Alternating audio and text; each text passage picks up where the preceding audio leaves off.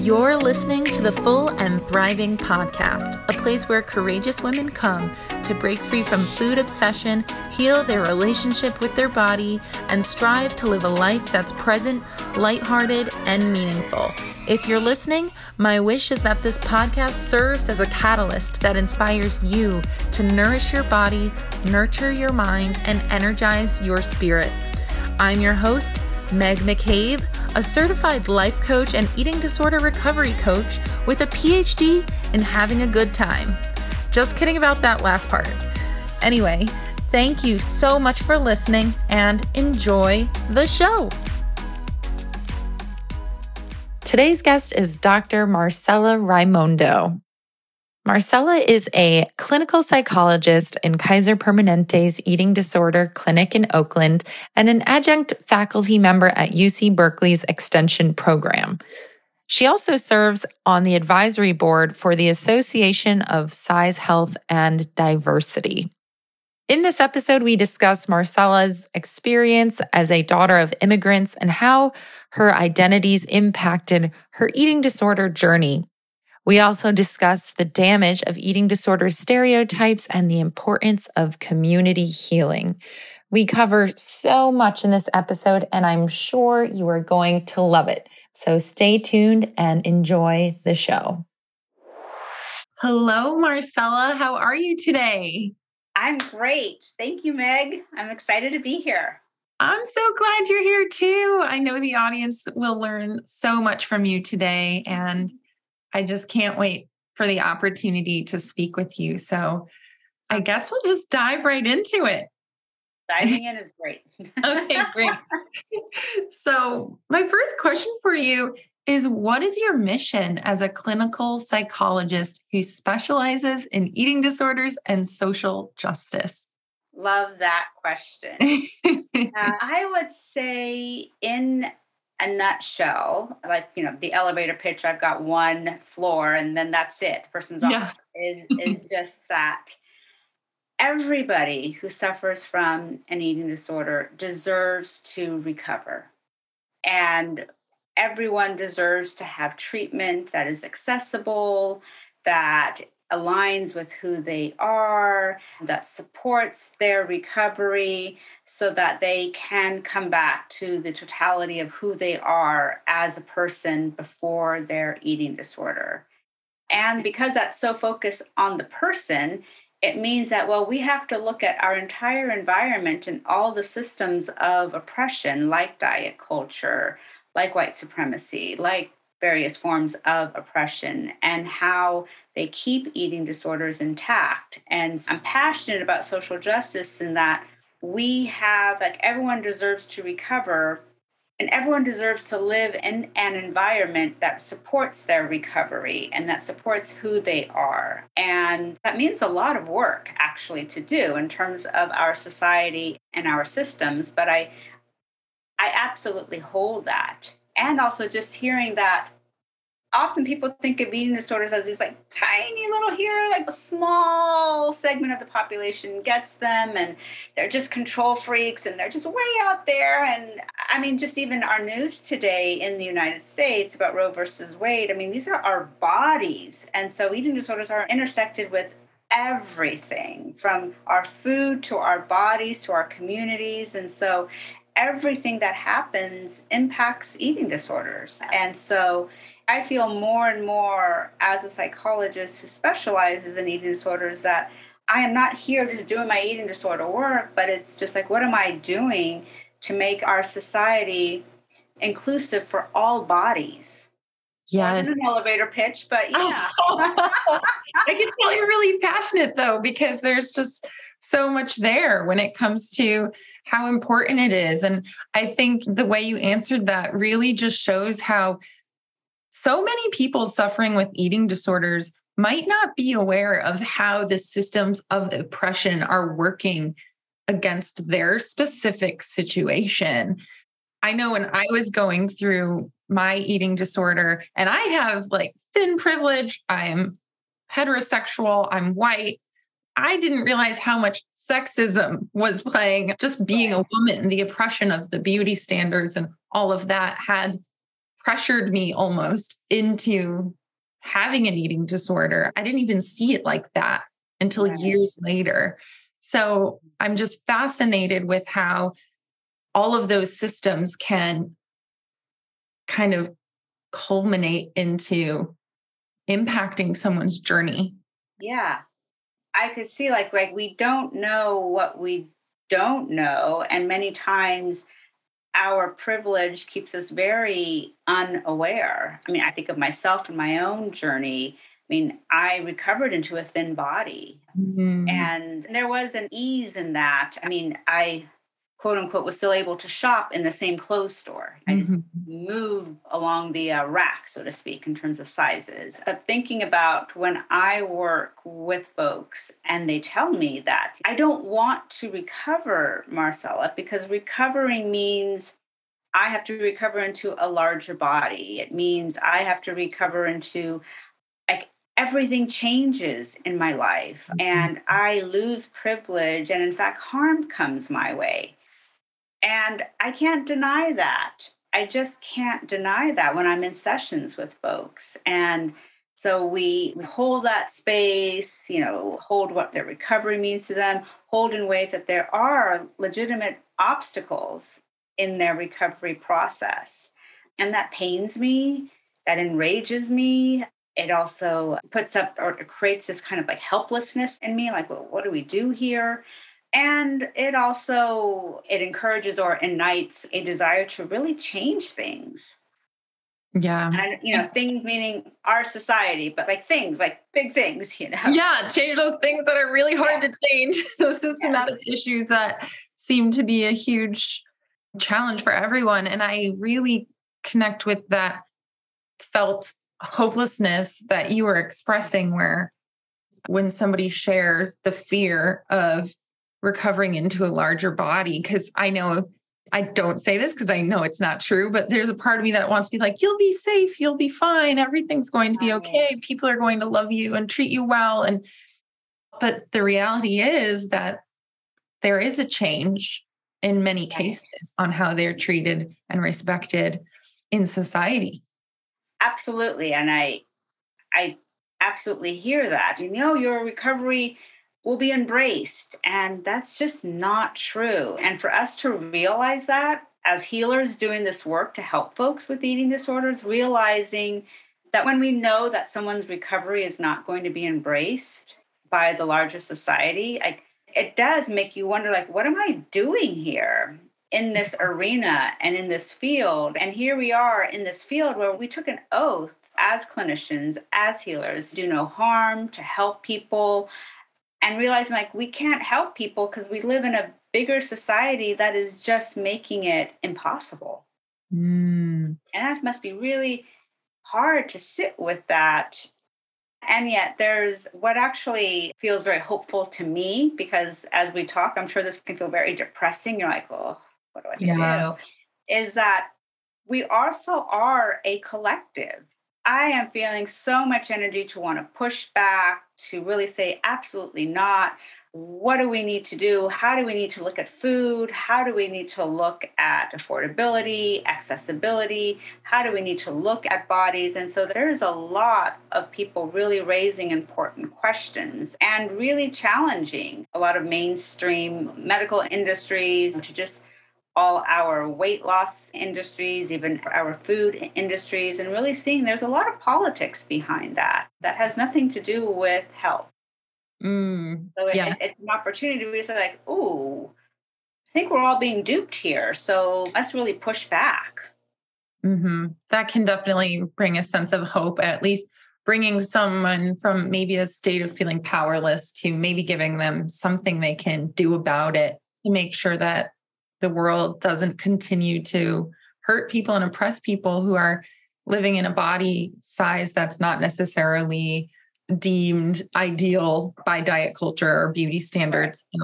It definitely does. When people feel that, it just points to the larger issue that there is so many things that need to be changed, and hopefully over time are changed by advocates like yourself and other people in the field. So I know you mentioned before, you kind of pointed out a little about your own personal story. And I was wondering if you could share kind of how you arrived to this point and what your eating disorder story was. And I know that you have several identities that don't fall into the white, straight stereotype. So I'd love to hear how that played into your journey as well.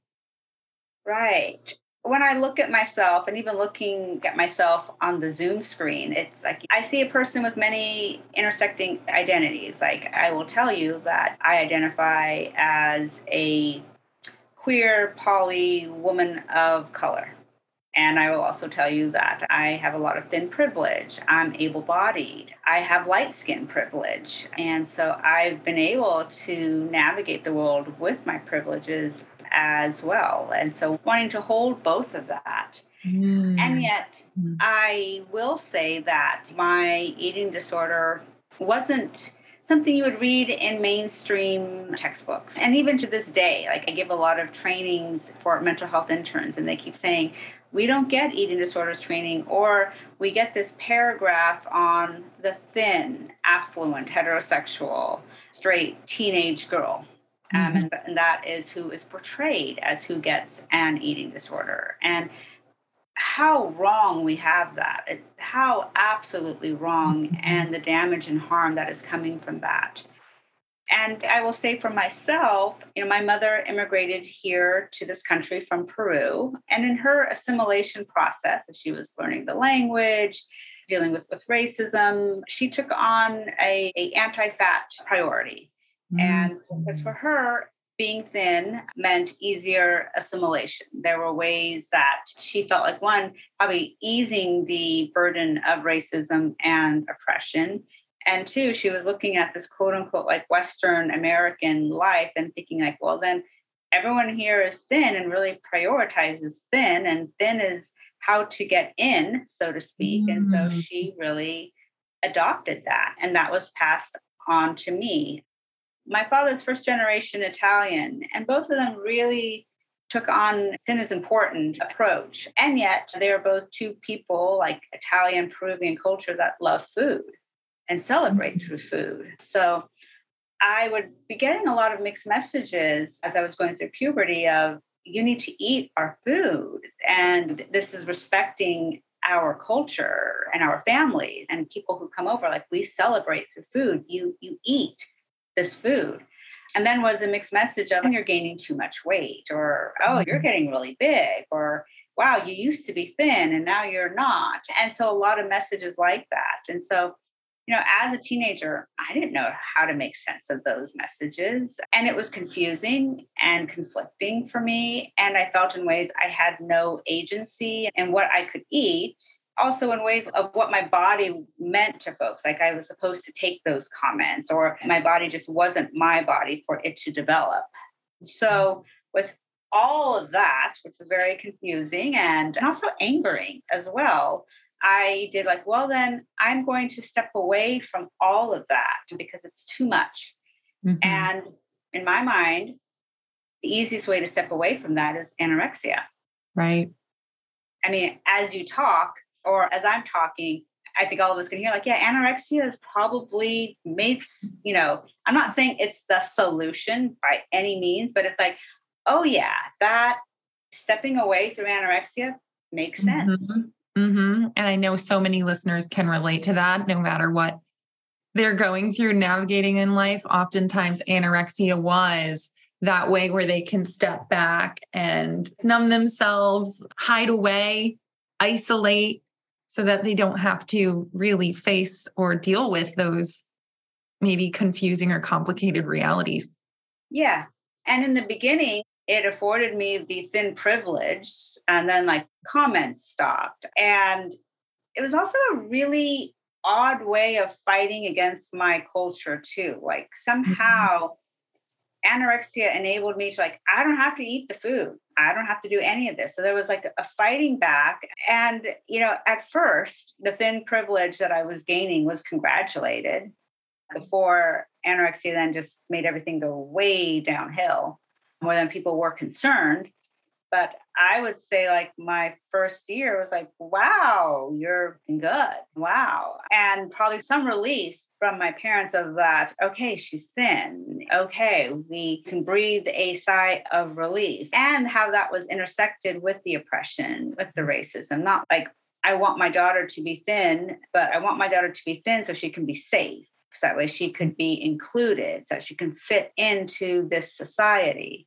And also like traditional ways, like now she could be thin and she can get married, she'll be attractive. And there was more meaning to those messages, because when I say them, I'm like, well, that sounds really shallow. I'm like, well, when it's tied into fitting in and being included and being valued in society and fear of being ostracized, you can see, and when you intersect that with racism and oppression, you begin to see like, there's a lot to it. And that's what I also want to convey, not so much for your audience, but for people who don't get eating disorders, is like, eating disorders are not shallow disorders. People who have eating disorders are not shallow, and they're not vain, and they're not control freaks.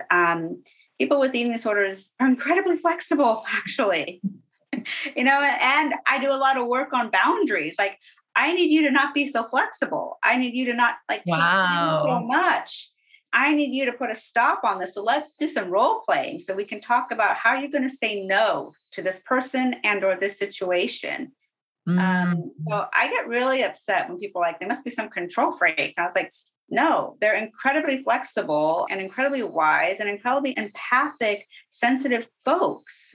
And in fact, they're actually fantastic leaders, and they bring in so much, folks with eating disorders. So if you could stop for folks and like think really differently about who gets an eating disorder and why, maybe we can get out of this like vanity, shallow kind of thing. Because I often wonder, like, if they continue to be viewed this way, I don't see a lot of attention and funding going into treatment. Yes. Wow. Yeah.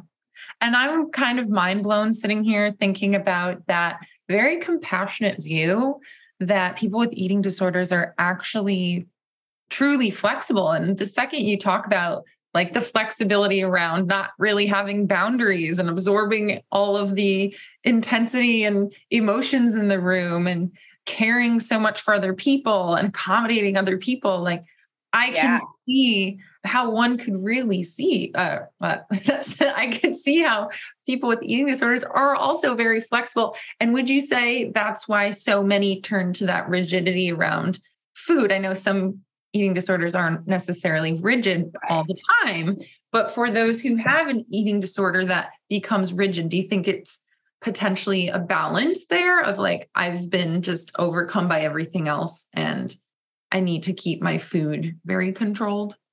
Absolutely. I mean, it's obviously you and I are talking like it's a very oversimplified way, but it is absolutely. There is a way that the food becomes that mechanism of control, and the food also becomes that mechanism of coping. Because for a number of folks whom I work with binge eating, as I'm hearing about their lives and what they're trying to do and what they're trying to navigate, what I hear loud and clear is like, binge eating is the only thing that helps me manage my life.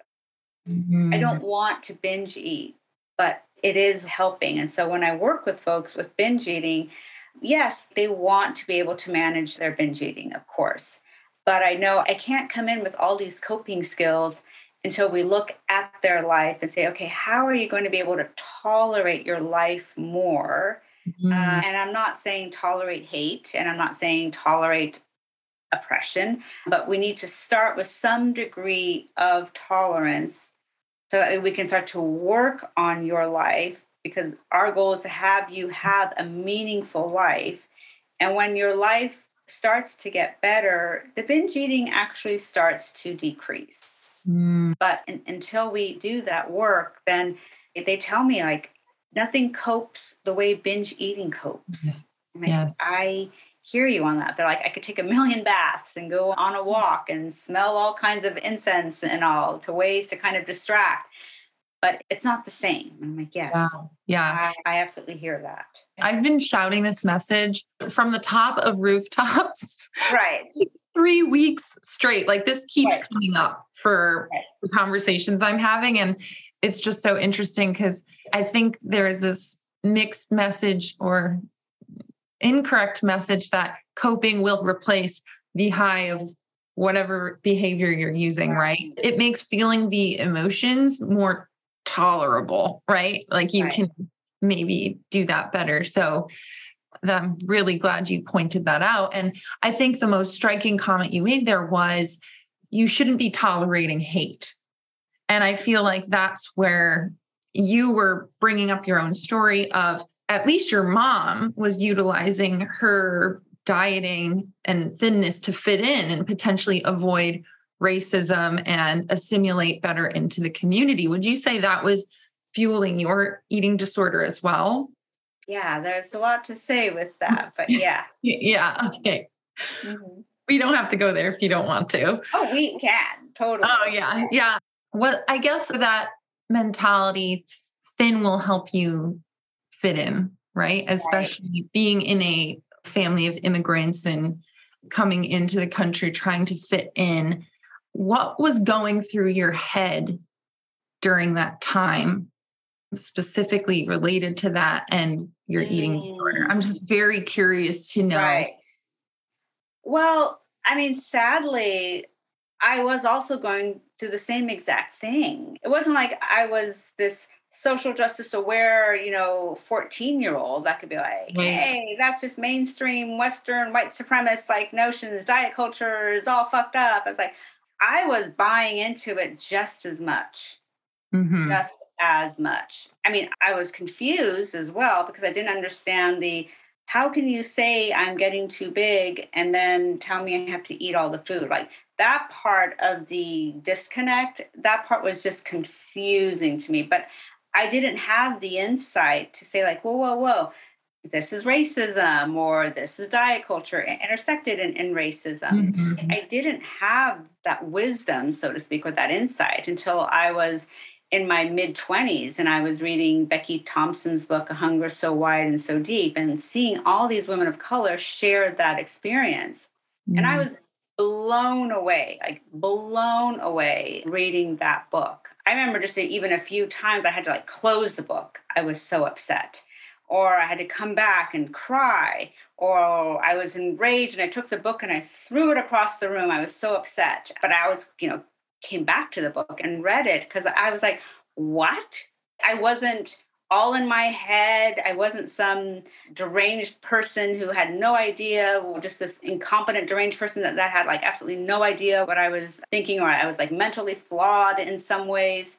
So it was very validating to get the book or to get the book to read it to really see that. But it wasn't until much later, like in my 20s and then later in life, like just really seeing that degree of thinness or immigration and thinness and how that is valued and seen as a like protecting against racism.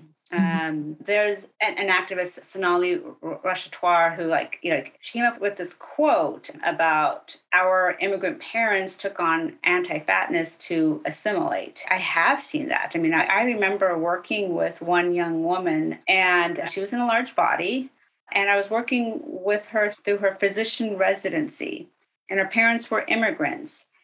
And she would tell me how much focus her parents put on her to lose weight. Like they would ground her.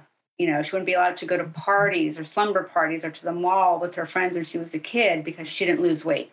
There was so much emphasis on her about her needing to lose weight to the point where she told me, she goes, I hate salads and I hate running because it was punishment for me. But she's like, but I want to like a salad every once in a while. I want to like exercise. Why not? She goes, but I have so much anger towards anything related to produce and exercise. And so she's sharing all of this with me and this way that her parents just took on so much anti-fatness with her and punished her. And I was like, well, wait a minute. You're also a doctor. Like you have MD behind your name, right? And she was like, yeah.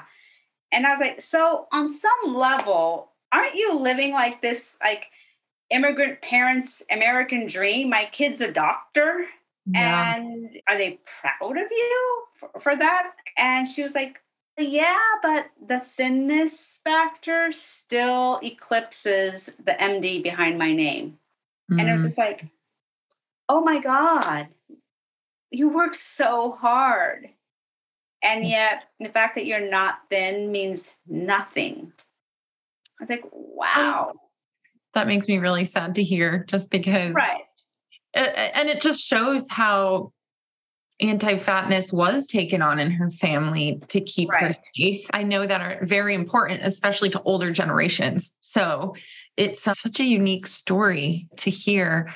One thing I am really curious about that you're mentioning here, because I don't see too well, I know there are people out there who talk about their eating disorders and they live with marginalized identities, but I've also heard that there's a lot of stigma that exists within these communities about eating disorders. And I'm just wondering how that impacts one's journey. Because, of course, you mentioned the love for food and like feeling shame that you're not going to be able to eat the cultural foods and all of that. Yeah. Inside those communities, what does the stigma look like? And what is that like for someone going through an eating disorder? It's horrible.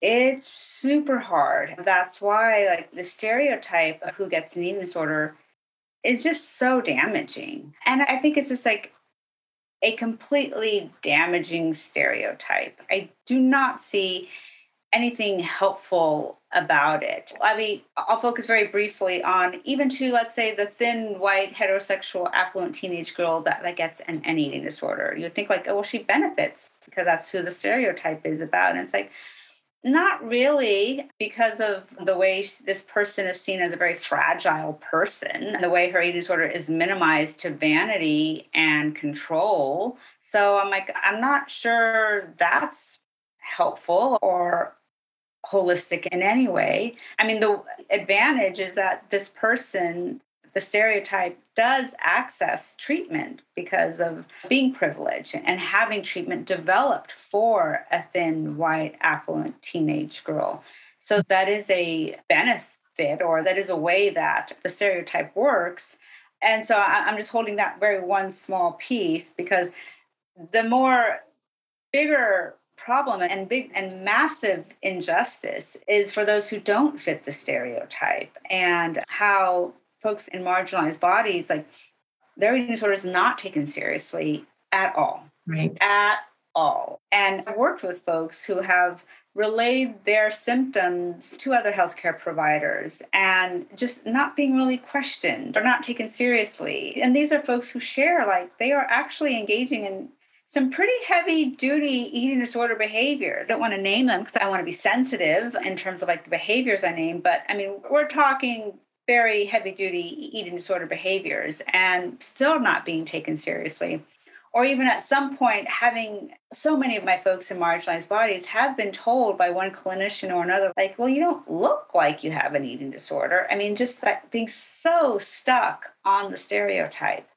What's also hard, and I've heard this from the folks who I work with, is that families and close ones don't take their eating disorder seriously. And, I've had a couple of patients, their families would say, just, I'm sorry. When I think of an eating disorder, I think of they said, like, some thin white girl. I wasn't thinking of you. And even saying, and I've witnessed you doing behaviors. I just didn't think it was an actual eating disorder. Mm-hmm. And I've had folks even question their own eating disorder. Like, I just didn't think I could have one. Like, I'm not white enough. I'm not thin enough. I'm not straight enough. I'm not neurotypical. I mean, just all the ways folks in marginalized bodies look at themselves going, well, I couldn't have one because of my marginalized identity. Mm-hmm. And then that just starts to have a ripple effect of like people around them not taking them seriously.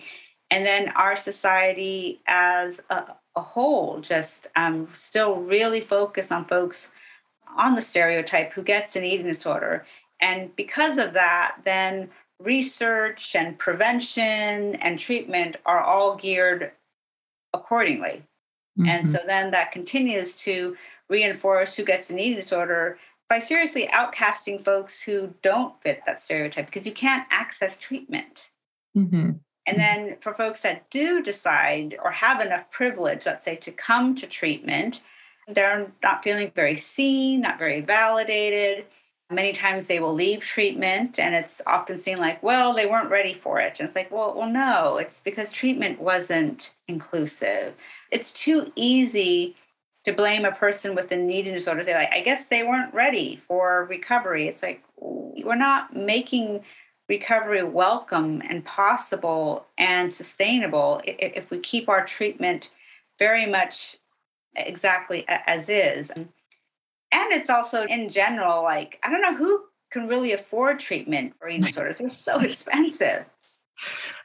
I felt that all the time. It's so expensive. And even those who don't go to like a residential center or anything, but they're, or intensive outpatient, maybe they're just piecing together an outpatient team that adds up so fast. So It is, it's really ridiculous how expensive it can get for sure. But yeah, you really did outline, I guess, a lot of how that stereotype can really damage and can be damaging to an individual who lives in a marginalized body, right? With an eating disorder. And what would you say, like, as far as treatment goes, what can be done to make treatment more inclusive, more validating for folks who do not fit that thin, white, affluent stereotype? You're asking this question in a time when we're questioning a lot of things and we are questioning big things. And I'm happy that we're questioning big things, because I used to say things like, well, make sure you include pronouns in the intake forms kind of thing. Yeah. And sure, do that. Yet really having to take a step back and feel like we need to be having some big conversations with a lot of people just about healthcare in general. Mm-hmm. We need to be putting tons and tons of money, because we can and we have the money, into healthcare. Where I live, I see a lot of community clinics, and I see a lot of community clinics that folks feel very aligned to, in terms of, I see a lot of trans clinics. I see a lot of LGBTQ clinics. I see a lot of clinics geared for Asian folks. I see a lot of clinics geared for Latinx folks, and et cetera, et cetera. And these are places where people feel like that's my community. And then I have given trainings on eating disorders to those clinics. And I've been told, like, we don't have anything for what you are talking about, Marcella. Like, I get it. Like, we need to have a physician or a nurse on board. We need to have a dietitian on board. We need to train our therapists. But like, we see folks for like 10 sessions, like that's all the money. Like, we're so short staffed.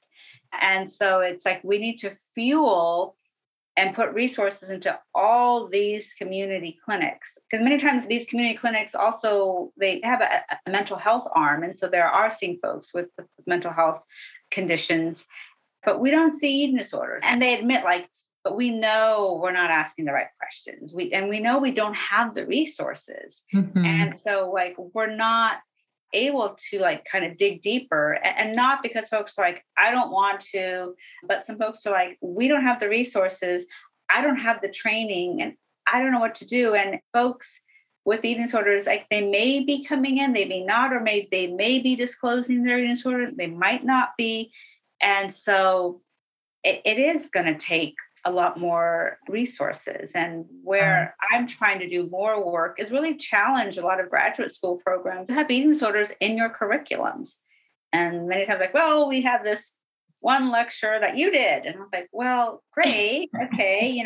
But why not more? Because all your students are going to see someone with an eating disorder. I guarantee you. I absolutely guarantee you.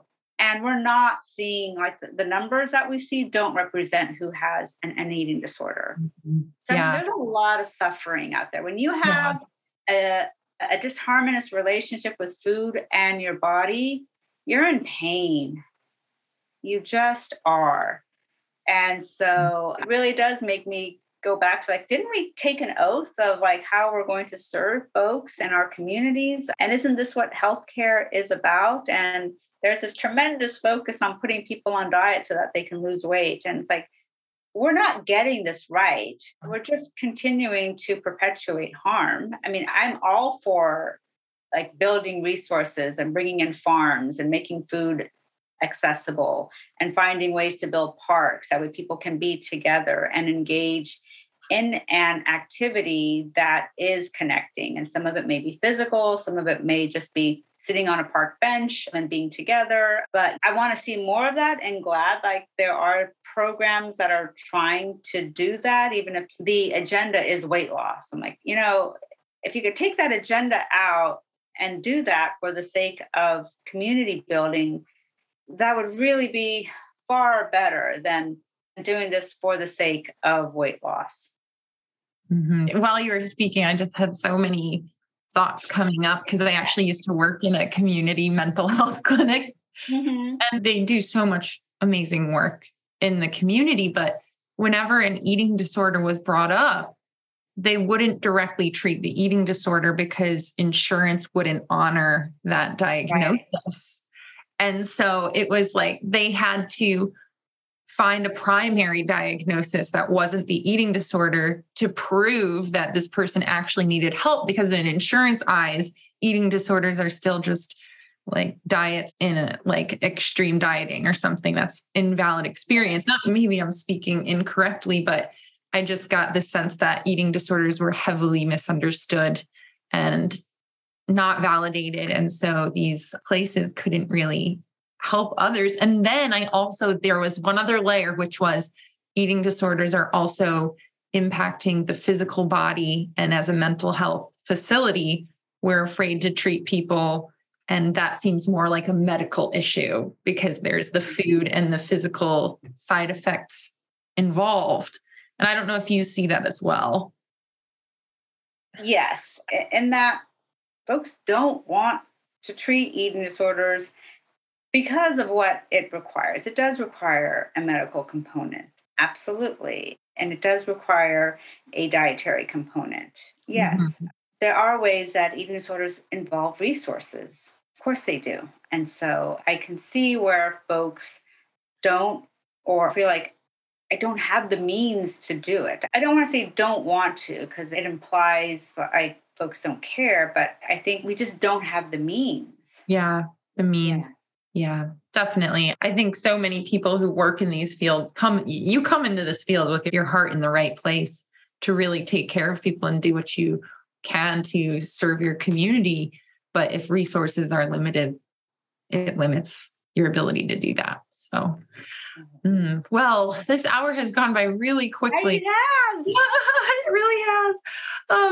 Marcella, I really appreciate you being on the show today. Thank you. Thank you for having me. You're so welcome. It was my pleasure. And for everyone listening, could you please share how people might be able to reach you if they feel inspired to check out your work? Yes, you can go to my website at www.marcellaedtraining.com. I'm also on Instagram at Dr. Marcella Raimondo. And there's going to be more coming out from me in the next few months as far as like being on social media and on my website. So stay tuned. But yeah, those are ways to reach me. Awesome. Well, Marcella, thank you so much. I hope you have a beautiful rest of your day. Thank you. You too, Meg.